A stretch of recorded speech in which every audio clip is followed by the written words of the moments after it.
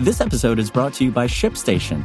You know, some things take a lot of work, like sending little robots to far-off distant planets. And just as that's challenging, so too is running a successful e-commerce business, especially when there's so much to do. So I want to introduce you all to ShipStation. Now, I love using ShipStation because of its easy-to-use dashboard, which makes managing orders and printing labels a breeze and super smooth. Oh, and the customer service is just out of this world. It's exactly what you need to help grow your business. Sign up for your free 60-day trial at shipstation.com/technews. That's shipstation.com/technews. This is Engadget. Here's what's happening in the world of technology.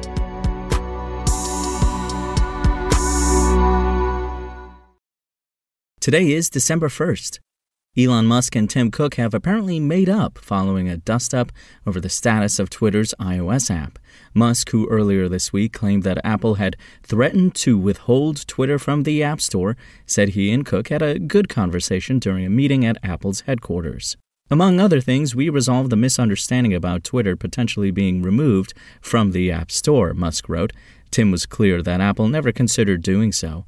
Musk never said what the original source of Apple's issue with Twitter's app was, but Twitter's former head of trust and safety has stated that Apple had flagged various issues during the app review process in the past. Of note, Musk's latest tweets don't mention if Cook addressed any of Musk's other recent complaints. In addition to the App Store issue, Musk had also joined the growing ranks of developers to criticize the App Store's 30%, quote, secret tax, unquote, on in-app purchases.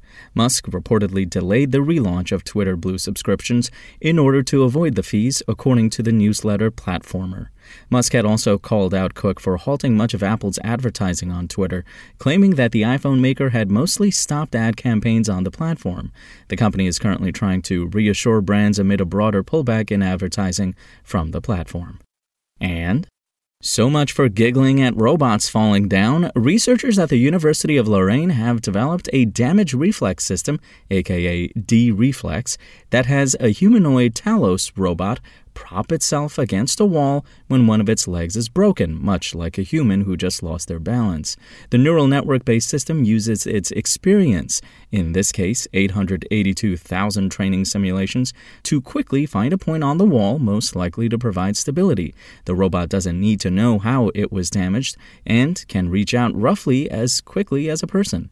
The result, as IEEE Spectrum notes, is the anti-comedy you'd expect. Instead of a tumble to the ground, the robot braces itself against the wall like someone who just sprained their ankle.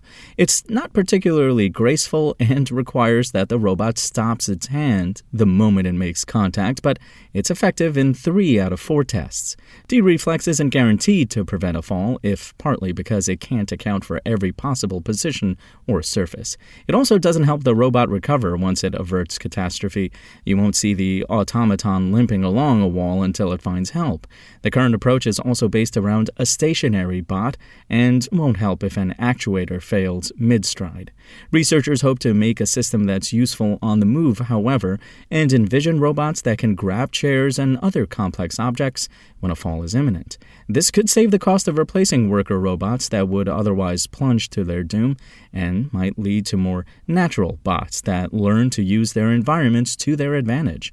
One thing's for sure, if the robopocalypse happens, tripping the machines won't stop them for long. If you want to catch the latest tech news as it's happening, check out Engadget.com or tune in again every weekday.